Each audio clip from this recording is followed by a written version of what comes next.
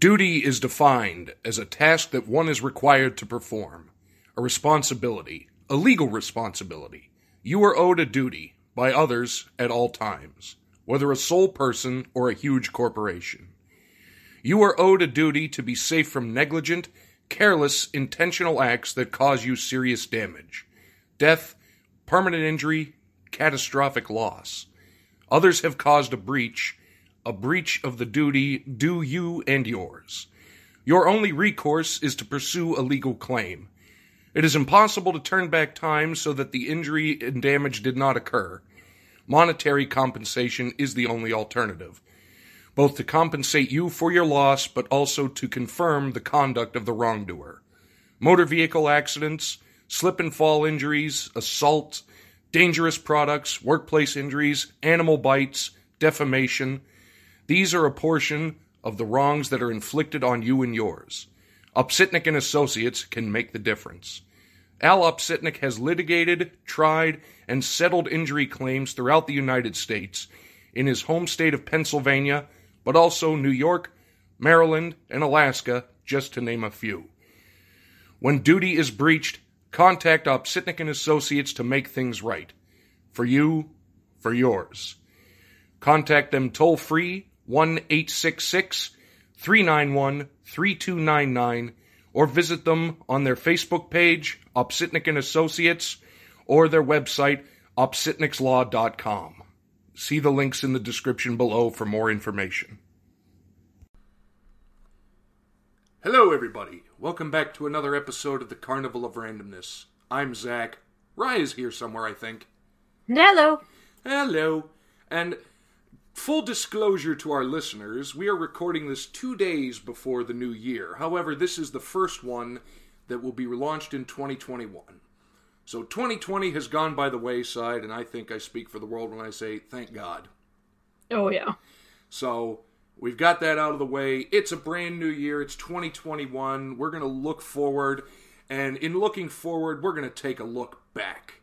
Because we were talking recently, and we were talking about the glory of the VHS tape. And really it all came full circle when you received and subsequently got me a very amazing book. What's the title of it? I can see a VHS video cover art. Yeah. It's this beautiful hardbound book, and it just has hundreds of VHS boxes that were cool looking from back in the day. And it got us thinking, and it got us remembering, so let's start that walk down memory lane and talk about the glory that used to be the video store.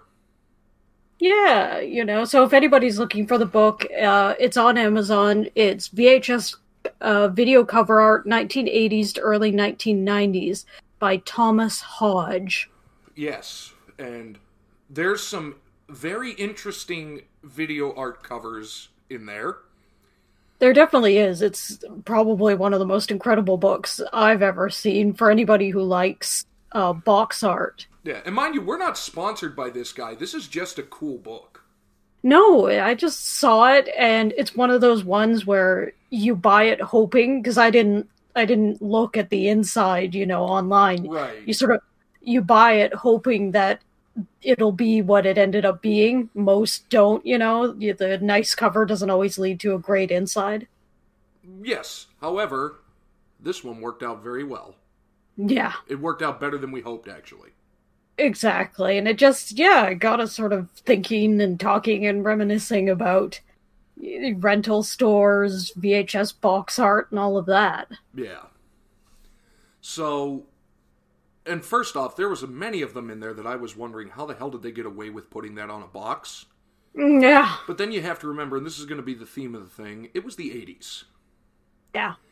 So, but in the 80s, before we're going to call it the pre-internet era. Yeah. In the pre-internet era, if you wanted to watch something that you did not own, you had to physically get yourself to a local video store and peruse the shelves to see if they had it, and you could rent it. And one of the glories of that for me, and I know for you, was just walking up and down the aisles and looking at the box art. Yeah. And we thought this was something that's kind of disappeared with the advent of DVDs. It definitely has. I mean, rental stores have pretty much died, and there sort of seems to be a presumption now that if you're buying a DVD, you already know what the movie is. Right. Because You we have, and probably this are. is again, we have the internet now. We can look up, especially when we're in a store, we can pull out our phone and look up, like, what is this movie about? And we can see it right there. But back then, unless you'd heard of the movie, you relied on the box to give you a general idea of what it was. And It's like people don't even just browse DVDs. Like, nobody goes to a store to browse DVDs. You go there to buy a specific thing for somebody. correct, Or yourself. and that's if you even go to the stores anymore. Look at how, what would be the more modern equivalent would be going online, clicking a button, and it's delivered to your door in 2 days, or just finding it on a streaming platform.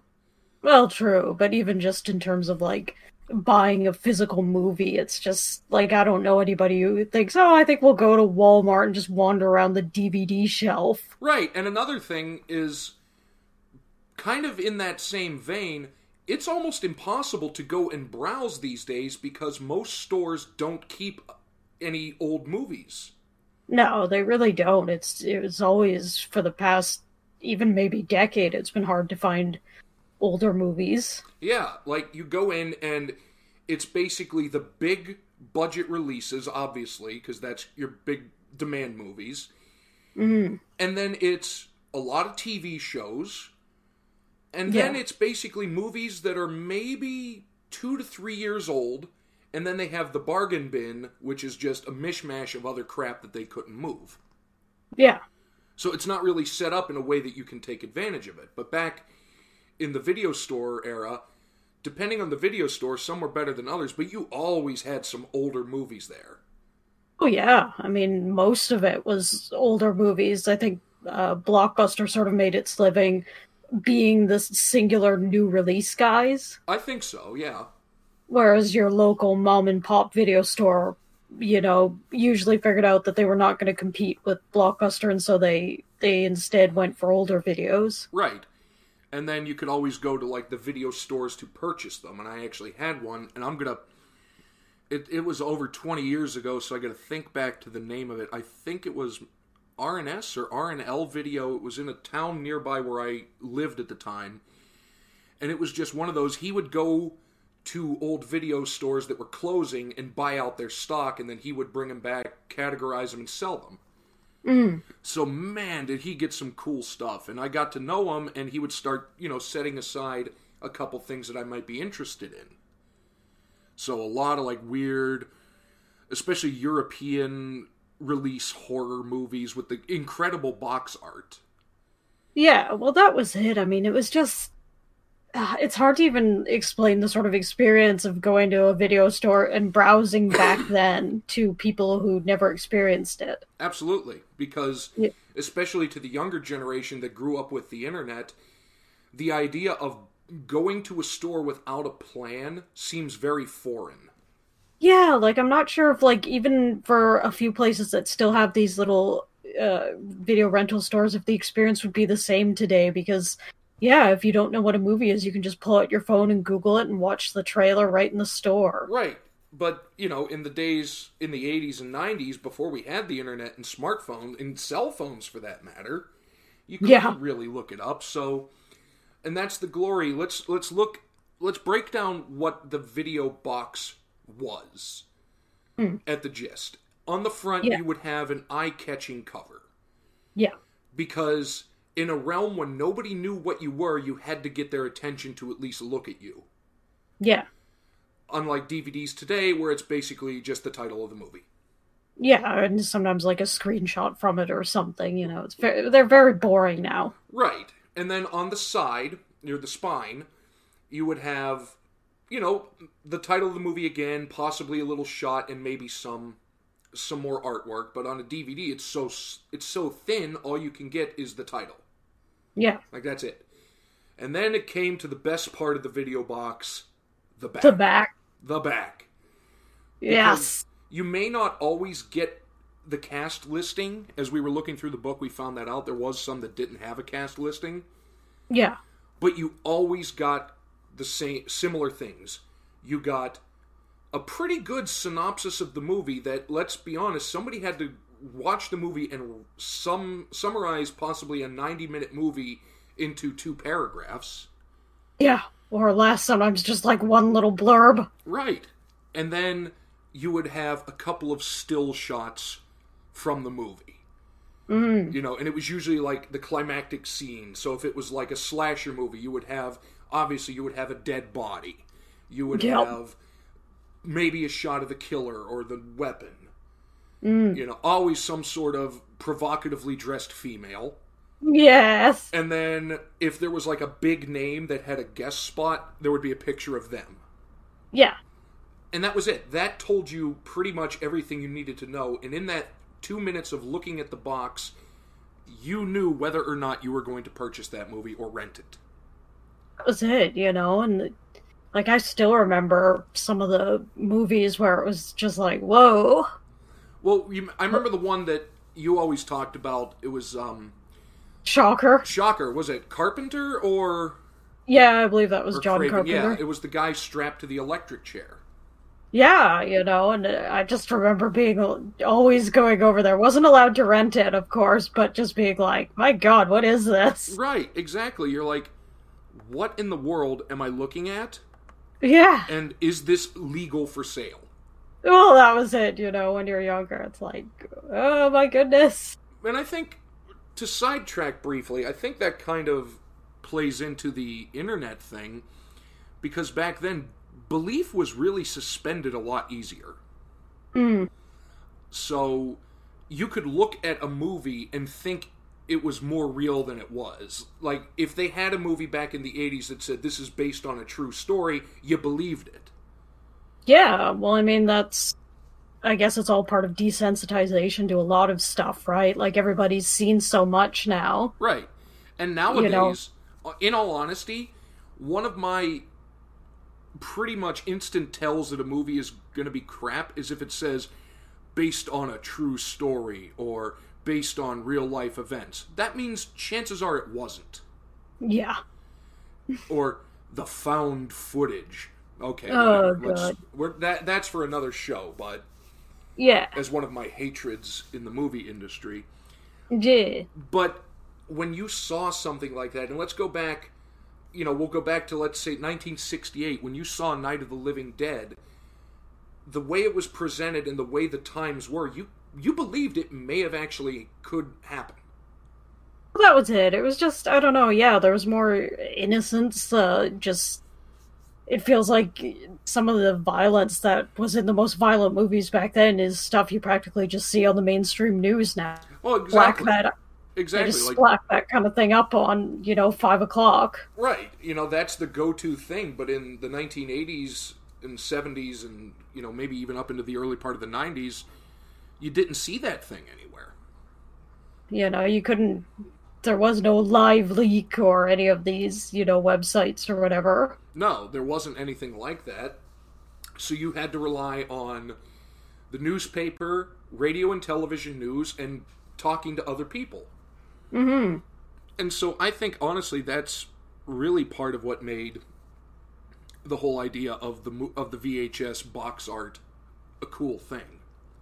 It definitely did, yeah, just browsing around and finding something cool and then looking at just tons of other movies. Maybe even if you kind of knew you weren't going to rent them anyway. It was just fun to look at the box art. It was. It absolutely was. And the cool thing is, you would be, even if you never purchased them or rented them, you would be exposed to other kinds of movies because you would go up and down the aisles and look at them.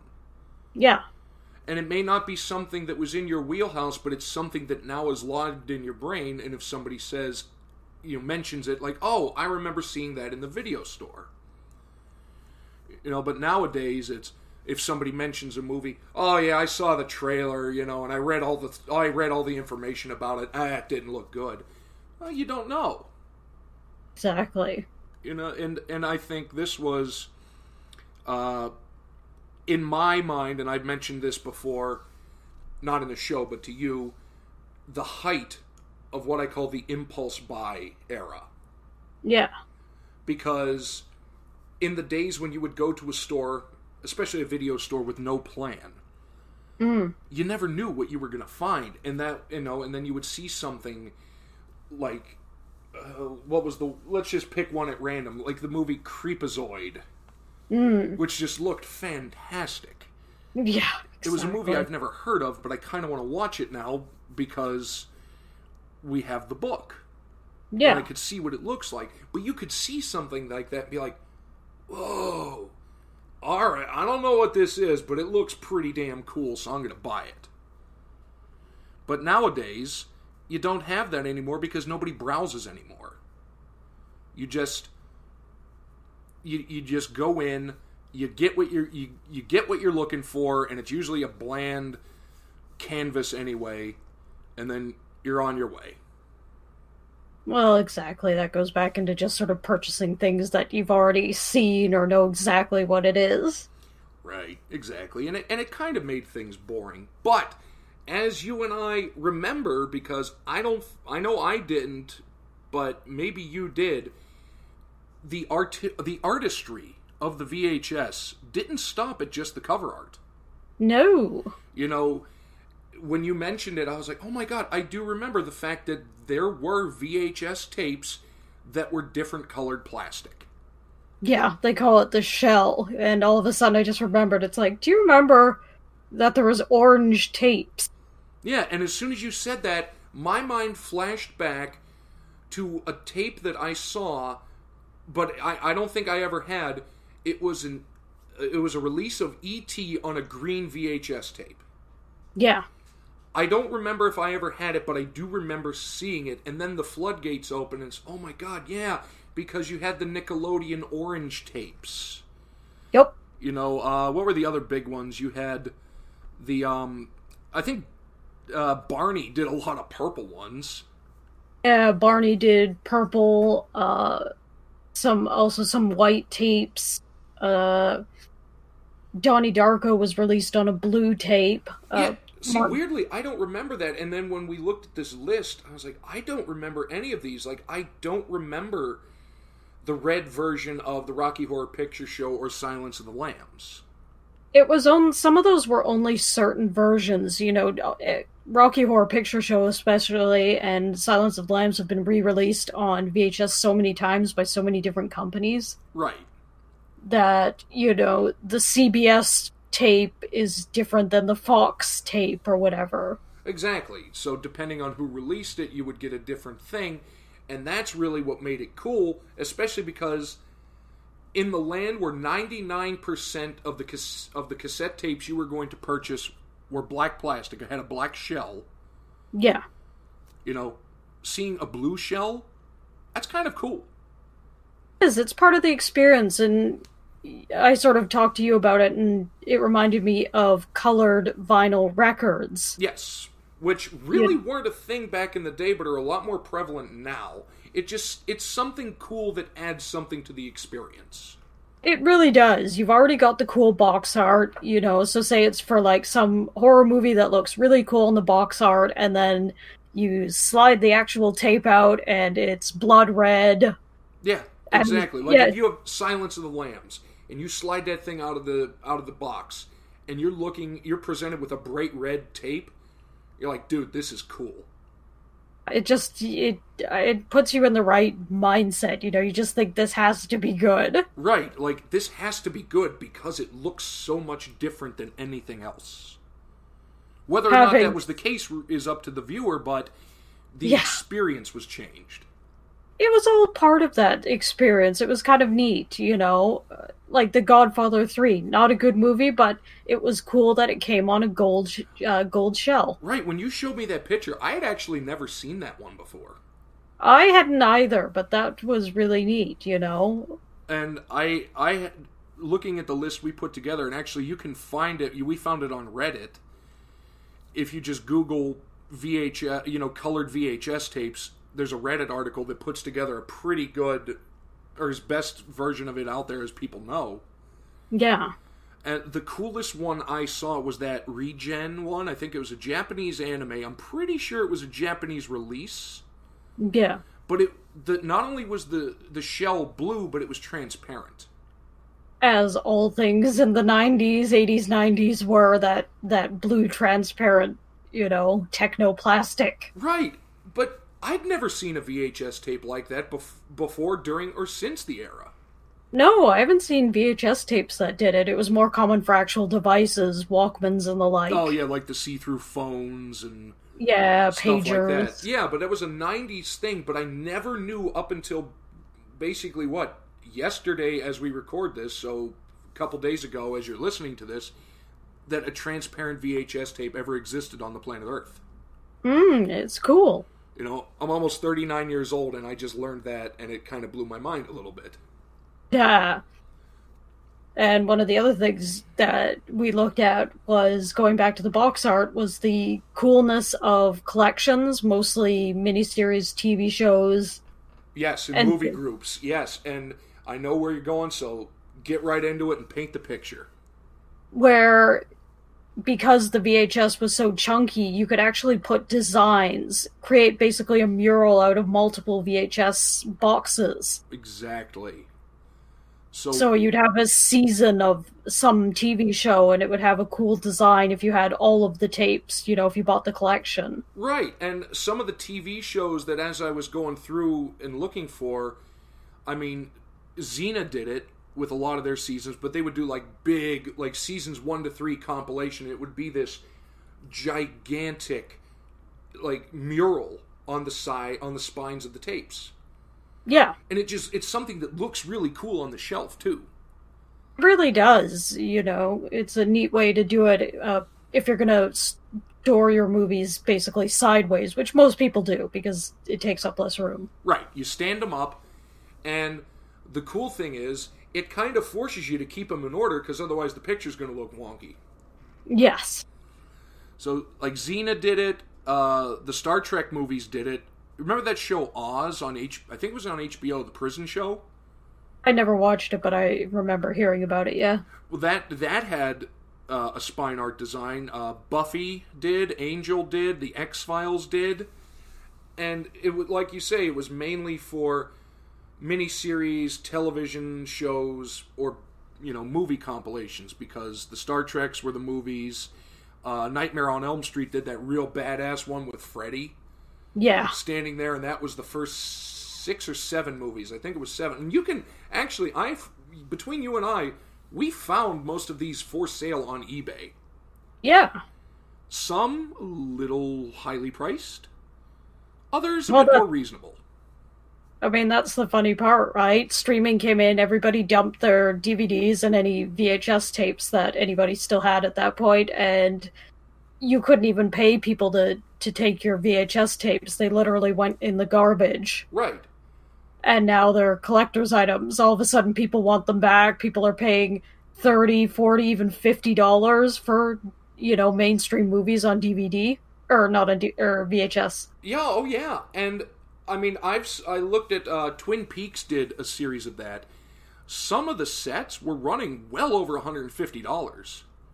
Yeah, I've seen it was just for 7 VHS tapes, and each one had 1 episode on it, but it was the fact it was in the box and you had the design on the spines.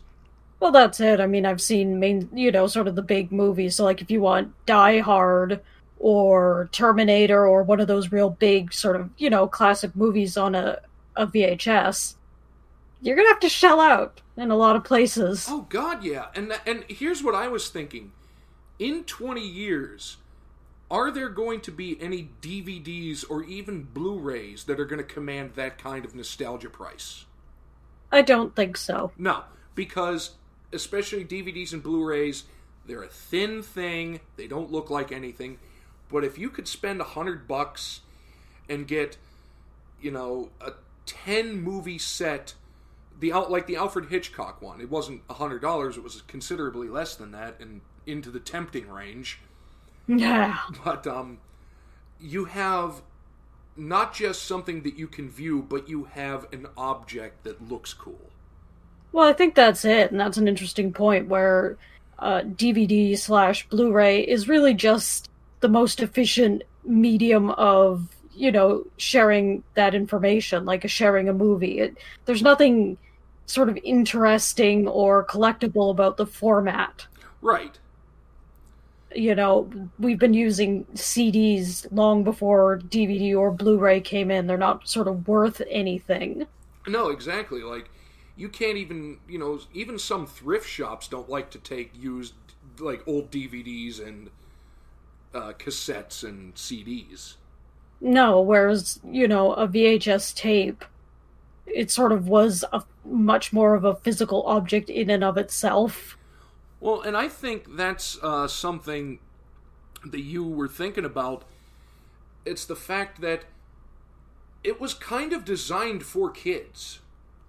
Yeah, well, they certainly were a lot more child friendly. Yeah, like, you think, well, how is it child friendly? It's this big, chunky rectangle with sharp corners. The fact of the matter is, let's say a kid drops a VHS tape. Unless they're dropping it off the roof, it's going to be fine. Yeah, I mean, you and I came from the generation where we, often be allowed to wake up early, go into the living room, and quietly, watch movies or whatever on the weekend. Yeah. Before, Saturday morning cartoons, but you were allowed to handle your own tapes, and even toddlers can work a VCR and VHS tape, but you wouldn't give toddlers Blu-rays. Well, and that's another thing, because let's say a kid has just finished eating something. His hands are all sticky, his or her hands are all sticky, and they're manhandling the VHS. Yeah. Guess what? It's still going to play. Yeah, because the ribbon is tucked away. Right, the ribbon is tucked away, and most kids don't know about that little tiny button that you push to fold back the top if you need to mess with the actual ribbon. Yep. But if you give a toddler with messy hands a DVD or, God forbid, a Blu-ray, you will never play that thing again. Well, that's it. They're Ever. just so fragile that they're basically completely unchild friendly. They were kind of too expensive to where you would never want to just give them to small children to operate themselves. Right, and think about how much problems even a single fingerprint, especially on a Blu-ray, can cause. Yep. Because the laser won't read it, and nope, and I've had that tons of times. I would put a disc into my Xbox, and the Blu-ray player would be like, nope, there's no disc in the drive. Yeah. Well, yeah, there is. But unless you put the tape in backwards, which actually was physically impossible, yeah, you were going to get that thing to play. Said, and Disney especially fully embraced that. They didn't invent the quote-unquote clamshell case, but they basically mainstreamed it, and they used it for pretty much all of their kids' movies that they released on VHS tape. Everybody remembers those big puffy white cases. Oh God, yeah. And I was just going to say, they may not have invented it, but they certainly popularized it. They really did, and it was just a really, again, sort of child-friendly way to share a lot of those movies, because as we both remembered in horror, the squeeze cases. Whoever invented the squeeze cases should have been drug out into the street and shot. And yeah, for anybody who doesn't know, it was basically a plastic shell that you'd put over the paper VHS cover, and you had to really sort of squeeze it and rattle the tape around to get it out. Yeah, and in doing so, oftentimes you were going to cause damage to the box. Yeah, you pretty much always had to sort of stick your fingers up there and pry it out. It was kind of almost sort of child-proof casing for tapes. Right, and in a strange way, but it really became more of a deterrent than anything. I mean, the idea is sound, like a box protector. That's not unusual these days. Oh, it was, most rental stores ended up using it precisely for that reason, to try and protect the paper boxes, but it was just such a pain in the butt. It was more of a hassle than it really needed to be. Yeah. But, like I say, man, and the fact that you brought it up, kids could make it work.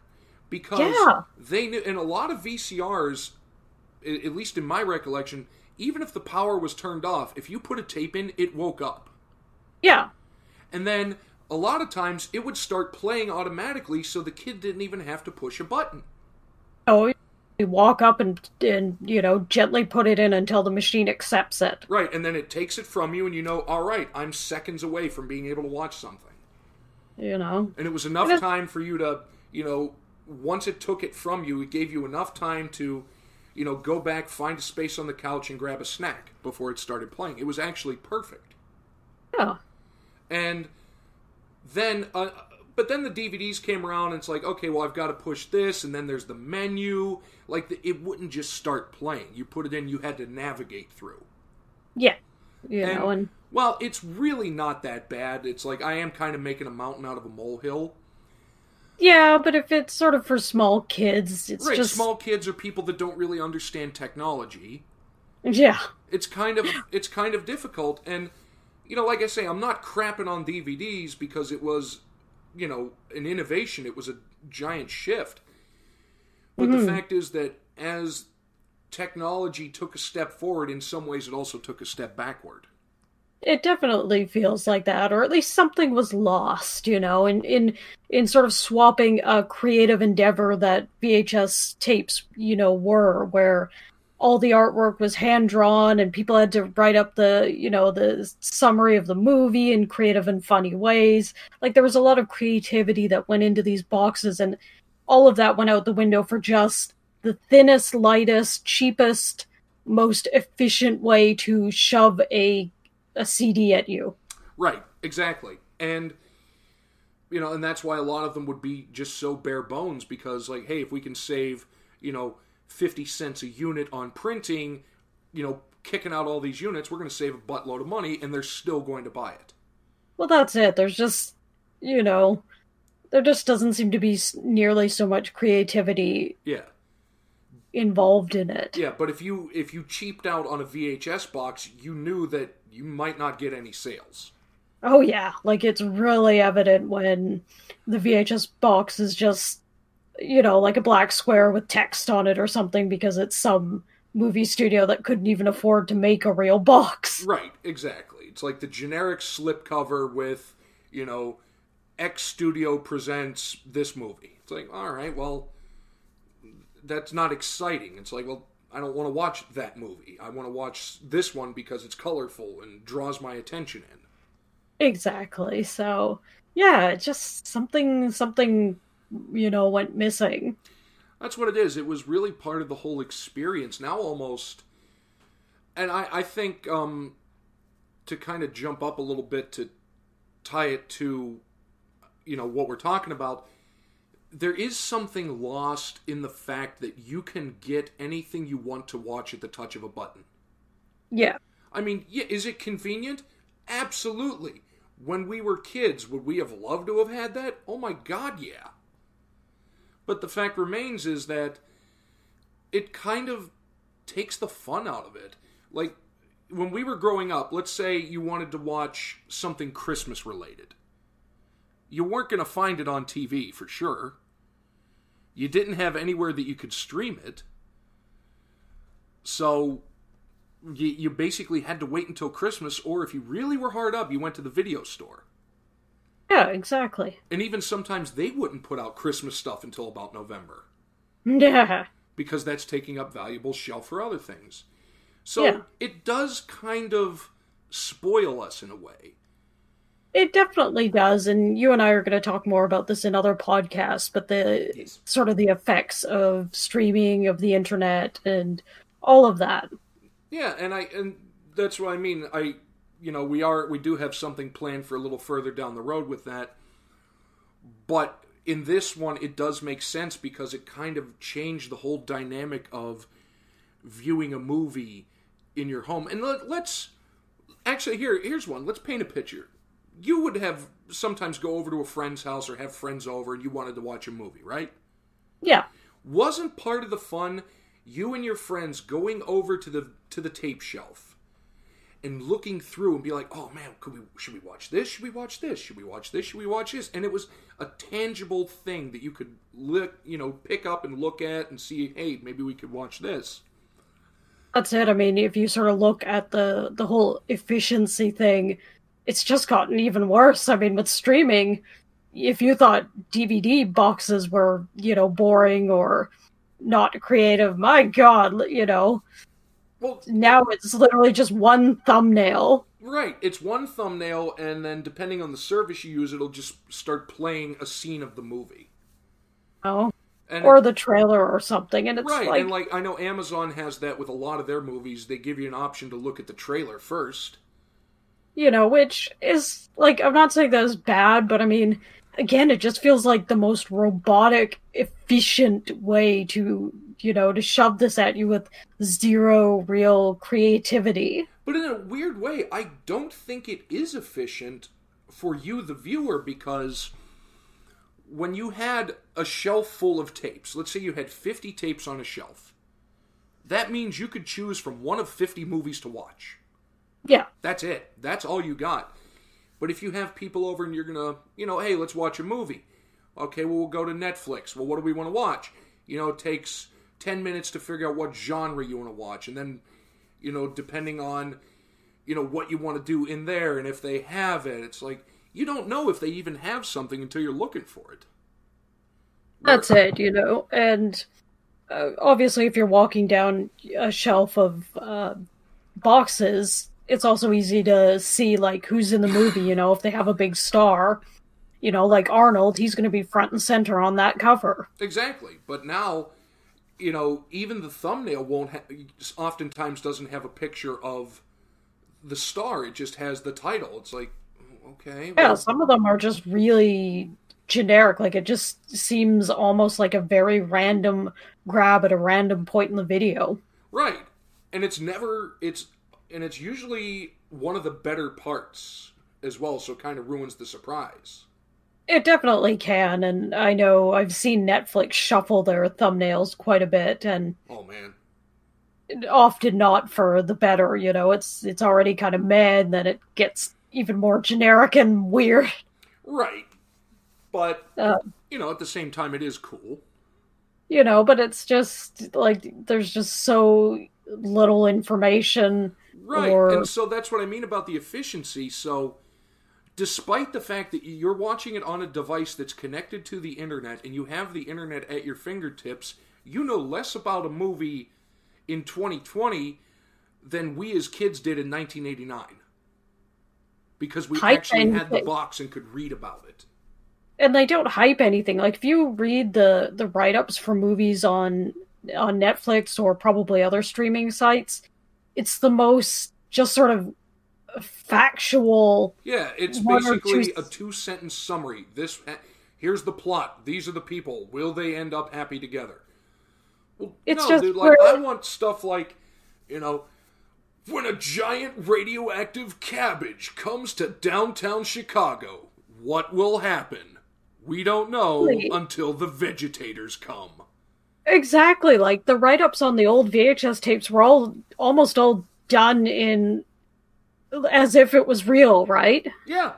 And I think that's another part of it, because whoever wrote the summary for the box, they would have something to do with the film. Like, be they working for the studio, the production company, whatever. Yeah. So they had a vested interest in how this came out. Yeah. But nowadays, it almost seems like the big streaming services are relying more on sites like IMDb and Rotten Tomatoes to do the summaries for them, rather than their own. And these are people that are completely, well, I shouldn't say completely neutral because they're not, but have no vested interest in most movies that they review. Let's put it that way. No, they're just interested in passing on a couple of lines of really factual information. There's no storytelling in it. It's right. just... It doesn't draw you in because there's no emotion. No, it is. It's just like, here is the plot, and that's it. And not in a creative way. Just, person goes to house, scary things happen, this actor is in it. Do you want to watch it or not? Exactly, but back then, they were invested in it, so they were going to build it like you were watching a news report. Yeah, and it was more fun, It was, and again, it was one of those things that added to the experience. Yep. And, like you said, there really has been a lot lost when it comes to that. Yeah. And I think that's why there's this resurgence in VHS tape collecting and everybody, wanting these back now. Right, and actually that's something we kind of glossed over, but when we were talking about the back of the VHS tape, let's look at the back of a DVD or a Blu-ray. Because they're so small, especially Blu-ray cases, they're a lot smaller. They don't have as much room to put as much information on there. No, it's basically and all the information they put on there now is mostly technical stuff. You want the ratio, you want ratio, you want the region. Oh, it's full screen, widescreen. Oh, here's the special features. And it would take half of this already limited space and list just the special features. Yeah, and I mean that's fine. Although I don't know too many people personally that are that sort of invested in the technical specs. I think you kind of have to be a bit of a video head to be that, Right. I need it to be this exact ratio and I want this many, Ks. It has to be 4K. Right, it ain't 4K, it ain't going on this TV, sister. Exactly. So, it feels like it's a bit of information overload for the average casual viewer. I think so. Like if you're buying a movie for, your 70-year-old mother, she probably doesn't care about the ratio or that sort of thing. Right, it's like, ooh, this also comes with a download code so you could get the UV download. What is that? Yeah. Like I'm in the midst of the tech generation and I don't really care. Exactly. So, yeah, a lot of space is kind of given up for stuff that I don't think even really applies to most people. No, and then, like I say, if they just list the things like, ooh, blooper reel, behind the scenes, I don't care. Well, why would I want to watch the behind the scenes thing if I don't know if I want to watch the movie? That's true, and I like the ones where they list the interactive menu as a special feature. Right, like interactive menu. Oh, so the cursor will actually move. Okay, cool. That's a great feature to have. And I think kind that's of a standard aspect of DVD. Yeah, and I think that's one of the glory things about the VHS tape is unless they released it on a separate tape that came with it, you weren't going to see any special features. No. And another thing, because we all know at the beginning of the DVD or the Blu-ray, you put it in there and you pop up with all the coming soon stuff, and all you have to do is push a button and go right through it. Yeah. Whereas the VHS tape, if you didn't want to get back up and push the fast forward button, you kind of were forced to watch the trailers. Yeah. And it was like a movie, but it was cool because it's like, hey, this looks cool. And that was it. Pre-internet, that was your, one of your main exposures to stuff that was up and coming. Right. And that was the thing. Like, if you saw a thing like coming next summer, this, and you're like, oh my god, I cannot wait until next summer to see that. Yeah, I mean, you couldn't just sort of go on the internet and watch trailers or look at, upcoming movies coming out in the next year or two. I mean, that was sometimes your only source of information on, what was being made. Unless you were taught, you made friends with somebody at a movie theater and they would be able to tell you what's coming out, but for your average Joe, the only exposure you're getting to future movies is random commercials and previews that you see on a VHS tape or at the movie theater. Yep. Whereas now, just completely different. And again, that's part of it that kind of takes the fun out of it for me. But on the fun note, and this is something that you sent me a picture of, and I'm like, oh my god, I do remember that. The tapes used for purposes other than watching a movie. Yes. And I know you were a big fan. I think you were a big fan of the board games that had the VHS tapes. Yeah, I mean, there was a few of them. I feel like one called Nightmare, or in some regions it was also known as Atmosphere. Yes, I remember. This was one of those things. I never had any of them. I don't believe I knew anybody that had them, but I was aware they existed. My friend at the time had Nightmare, and we used to put it on. Not always play the game, sometimes just put on the tape because it was weird. Was that the one with Christopher Walken? Don't think so, no. Well, I know there was something with Christopher Walken in it. Yeah, no, this one was different, but yeah, it was sort of interesting that all of a sudden they had either specific board games that had a tape component or re-releases of sort of more classic board games like Snakes and Ladders or Candyland, where they kind of incorporated a tape to give it a little new flash and flair. See, I did not know that they did that with Candyland and stuff like that. You know, it probably seems silly to a lot of people. It's very gimmicky, but I mean, at the time, some of these games were pretty stale. Well, right, and it's how many times can you climb a ladder or slide down a chute? It offered something new, and you know, and also in the case of some games, it offered a finite timeline Yeah, so you to wouldn't have playing the game. the 98-hour Monopoly game. Well, that was it, right? Like the game Nightmare could only last 60 minutes. That's it. Then the game is done, whether you're sort of ready for it or not. Right, because the tape's over. Guess what? Game over. You know, so that was kind of nice. Like you could, it just board games have a way of getting away from you. Yeah, and how many? And I've read stories. I think the longest Monopoly game ever recorded took something like 70 days. I mean, with Monopoly, even it's common to just kind of leave it out and come back to it, you know. Yeah, hours later. Every few... I would be willing to wager, and listeners, you can please correct me if I'm wrong. I don't think a game of Monopoly has ever been completed. Probably not. I think people have given up or quit. I don't think it's ever been played out to the end. Prove me wrong, because I'd like to know. But there were a few others. Star Wars had an interactive board game. Star Trek did. Dragon Strike, released in '93, had one. Yeah, see, I don't... You know. And the thing is, you can probably find these out there. Oh yeah, I mean, there's still quite a lot out there, but they were just sort of... It was interesting, you know? It was sort of a different way of doing these games and things. And another thing is, if you are a VHS collector, you got to show your dedication, because got to have a VCR. Yeah. And not only that, you pretty much have to have an old TV, because I don't know if you can finagle a VCR into an HD TV that only has USB inputs.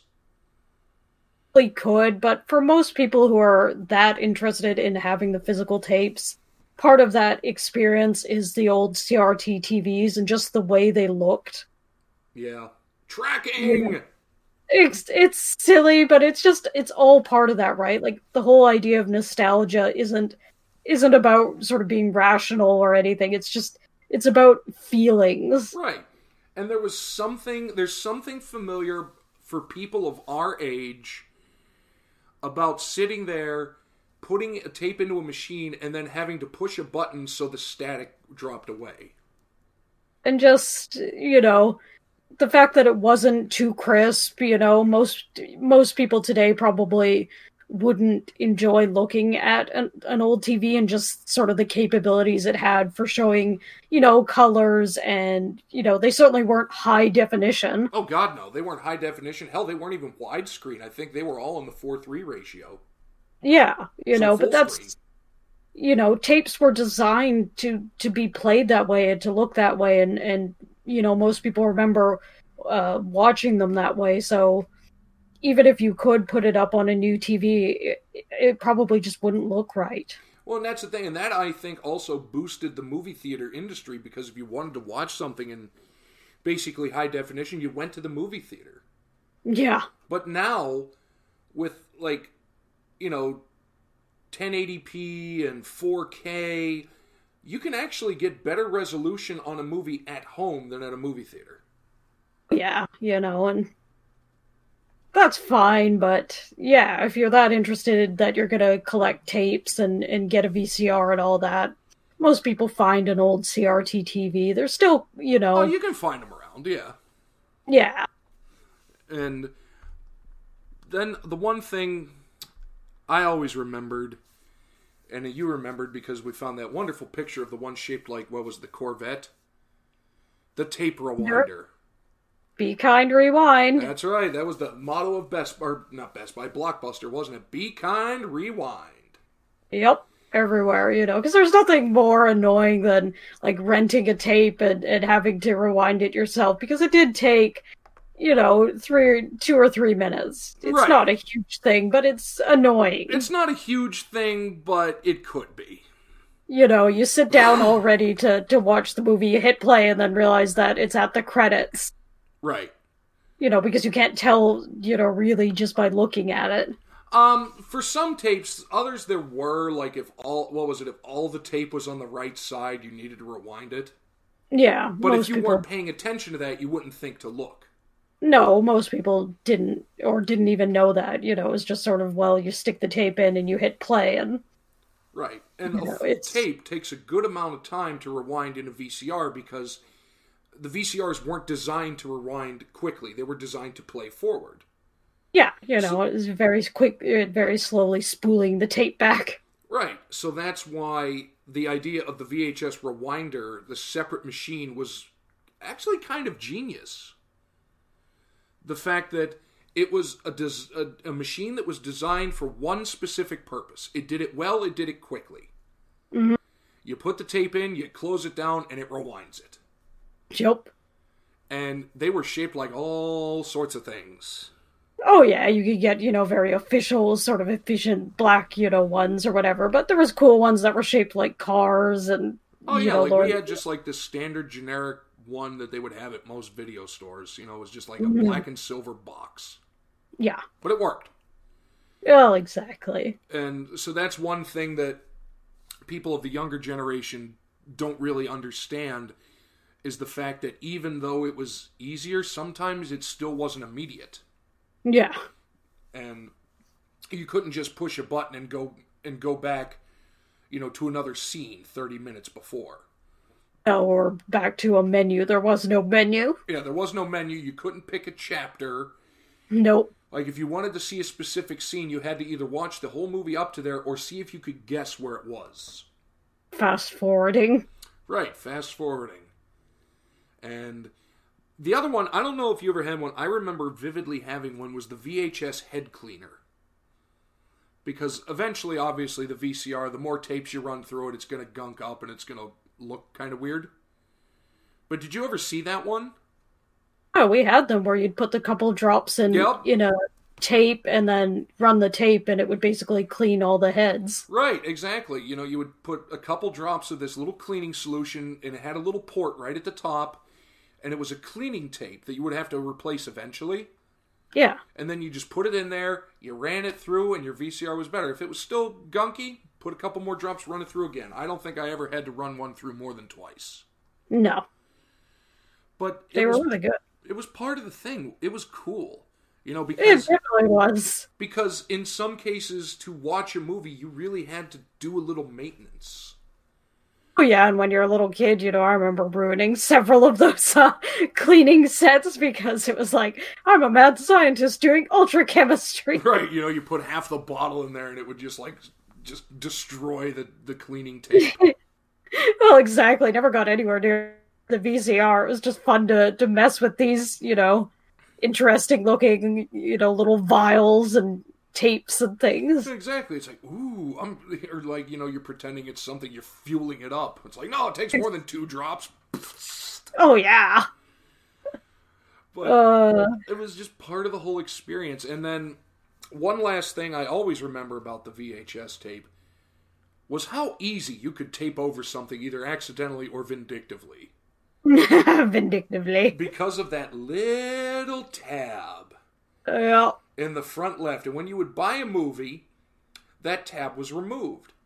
Until somebody somewhere discovered all you needed to do was put a piece of Scotch tape over it. Yep. And you could record like it was a brand new tape.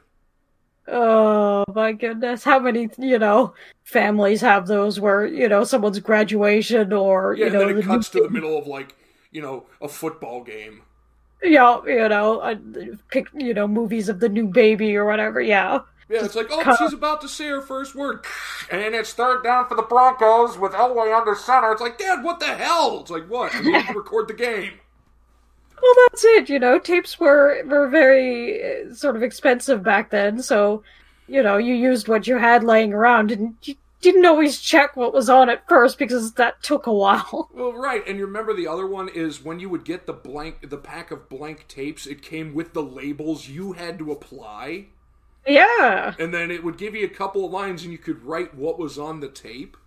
Mm-hmm. And then there was the 3 speeds, so if you wanted to record a couple of movies, you could put it on EP, or no, wait, it was EP was extended play. That was the 4-hour setting. Yeah. SP was short play. That was 2 hours, but it was the best quality you were going to get. And then you had the, SLP or ELP, depending. It was either super or extra long play. And that was 6 hours of recording.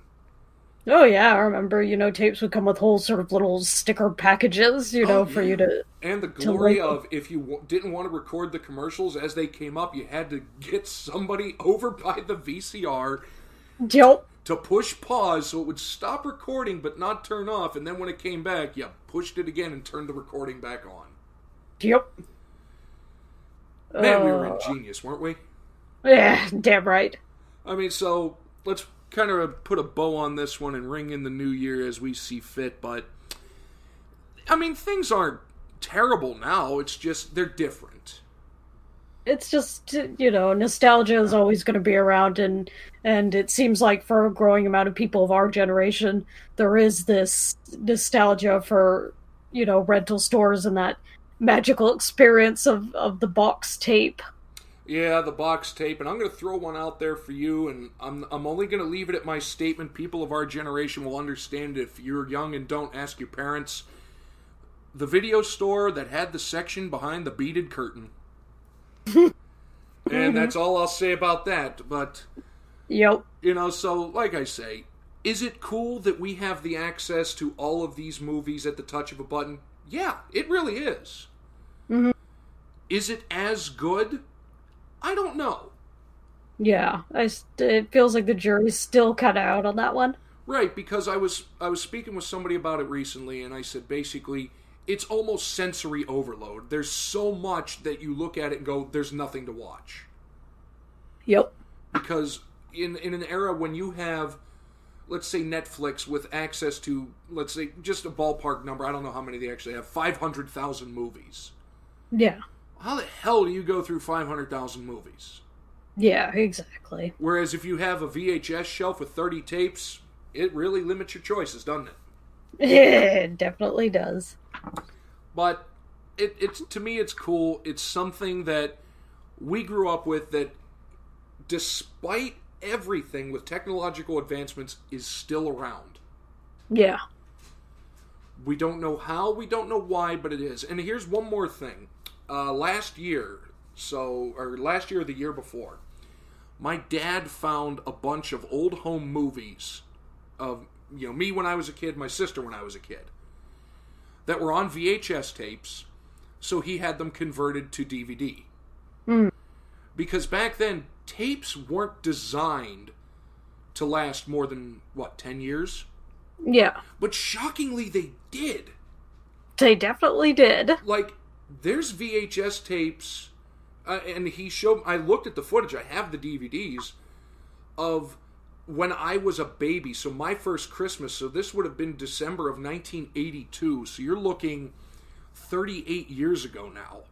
Yep. It was still watchable. The only thing was it had a little bit of a red hue because the tape had begun to disintegrate.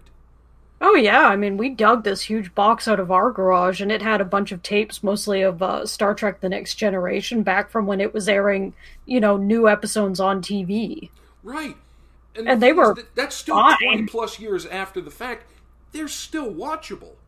Oh yeah, I mean, they were fine. It really was kind of scary. Yeah, this wasn't a technology that was designed to last forever. This was designed, I think they maybe thought, if we get 10 years out of it, it'll be fine. Yeah.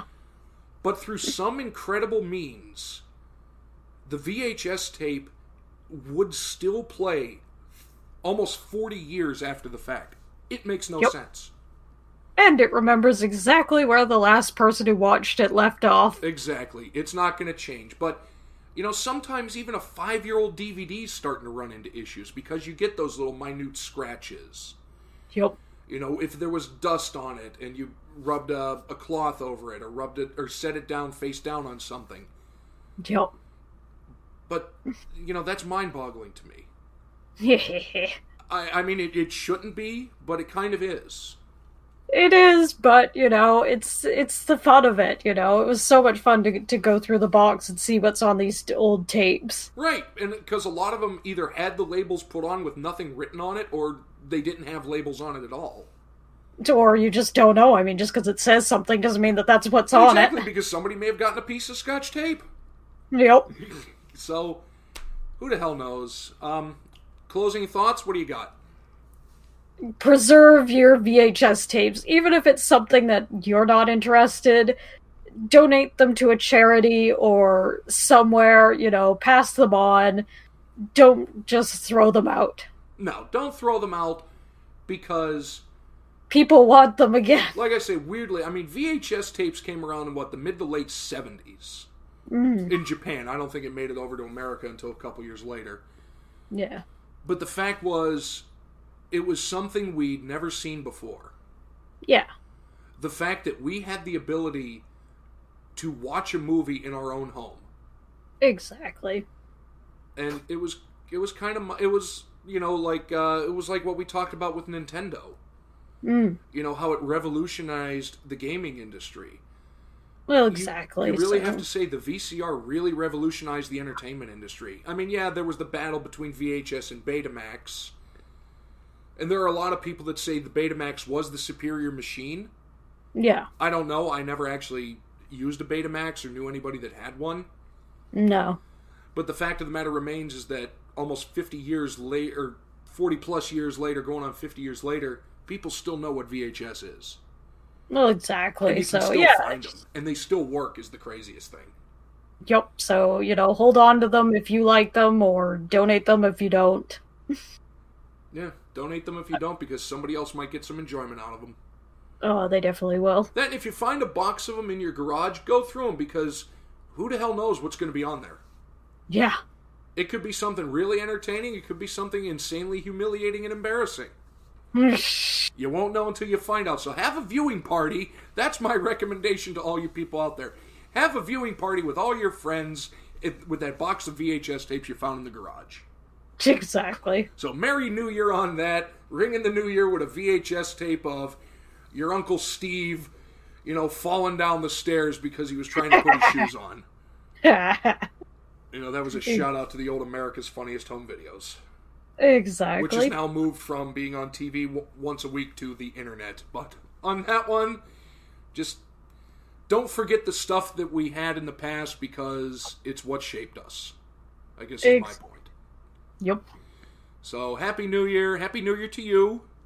Happy New Year, everybody. And for the carnival, I'm Zach. I'm Rye. Keep on watching them VHS tapes, and let us know. And another thing, if anybody out there is listening and knows of a colored VHS tape that is really cool that we didn't mention, shoot us an email, because I want to know about it. Yeah. So, with that, goodbye, everybody. Bye.